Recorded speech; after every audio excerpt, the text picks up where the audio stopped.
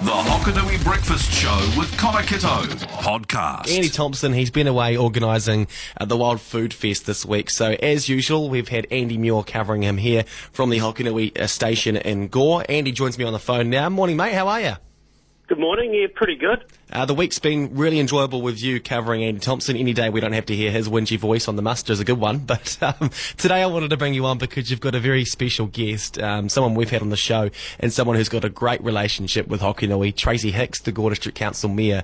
Now, there's a reason for this. Can you explain a bit as to why you actually wanted to get Tracy on? Yeah, I think the main reason, Connor, was that Gore itself is experiencing quite a lot of changes that are happening in the roading structure and just around town. It's basically an initiative from the Gore District Council. You may know a little bit more about the terminology for this, but they wanted to beautify the town by putting a lot more pedestrian friendly in the middle of town. But the thing that will affect people from out of Gore is the way they're changing the roads in and out of town. So, for instance, Broughton Street, a lot of people cut off State Highway 1 to go down Broughton Street to miss out town. That's now going to be cut off to, you won't be able to get in or out of that end of town. So, Charlton Road's going to become a lot busier as people use Robertson Street as a detour, and as well as that, when you're going on to Robertson and getting onto Broughton, Pomona Street, for example, there's going to be something called a Jelly Bean Roundabout, which is something that's new terminology for me. But the council have gone through and just asked people for feedback as to what's going to work better for town. And they've actually come up with this idea of a Jelly Bean Roundabout. So basically the reason I've got Tracy Hicks in today is that he can just give us a bit of an understanding, especially for the rural people as they're coming into town, that the roading system's going to change a bit. Yeah. But the thing to stress here is that it's only a 3-month trial.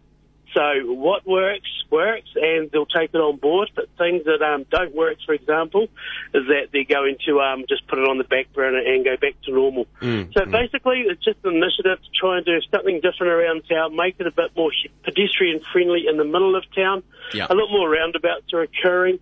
I would say roundabouts, but they're not going to be massive, big 3-lane jobs or anything like that. But they're just trying to, in their view, intersections that are, they're just not flowing and they're not helping the middle of town as far as traffic. But let's be honest, like I got out of the studio yesterday and I've never seen Main Street so banged up that time of day. Yeah. It was right all between the roundabouts. So it's for a good 5 minutes. So the reason they're doing this is just to give people, well, basically just to make it a bit more user-friendly, I suppose would be the terminology. But like I say, not everyone's going to like it and you're not allowed to like it. But they're just trying an initiative.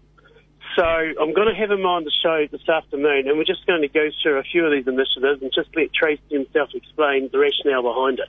Wonderful. Yeah, looking forward to it because, look, things do need to change in Gore, and it's great that people have had their say.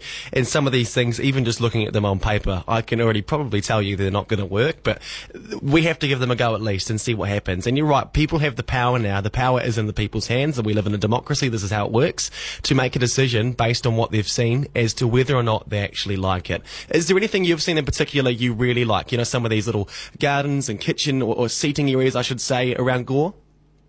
Yeah, well, they're using the planter boxes, which is interesting, noting that Mosgiel, they've got a mayor there who's a bit off the planet in all respects, in my opinion, and all these planter boxes they had, they've been removed because they were deemed a traffic risk. So if they're going to put these boxes in there, where they're going to be and what's the rationale behind that, noting that it's going to be a lot of cars using in areas where these planter boxes are going to be, or are they going to be where these plant boxes are going to be located where there's a lot of traffic. But the one sticking point for me is Pomona Street with the Jelly Bean Roundabout, which is going Broughton Street onto Pomona Street, because I use this roundabout daily. Well, not roundabout, but this corner, because it flows to the high schools as well as the daycare that I go to drop time off each morning, and that corner from about 15 past 8 to about 8:45 is an absolute nightmare. Yeah. And so trying to find a resolution there isn't easy. Personally, I would have thought perhaps traffic lights in there would have worked that are just like flashing amber lights outside of the busy peak times and just monitored.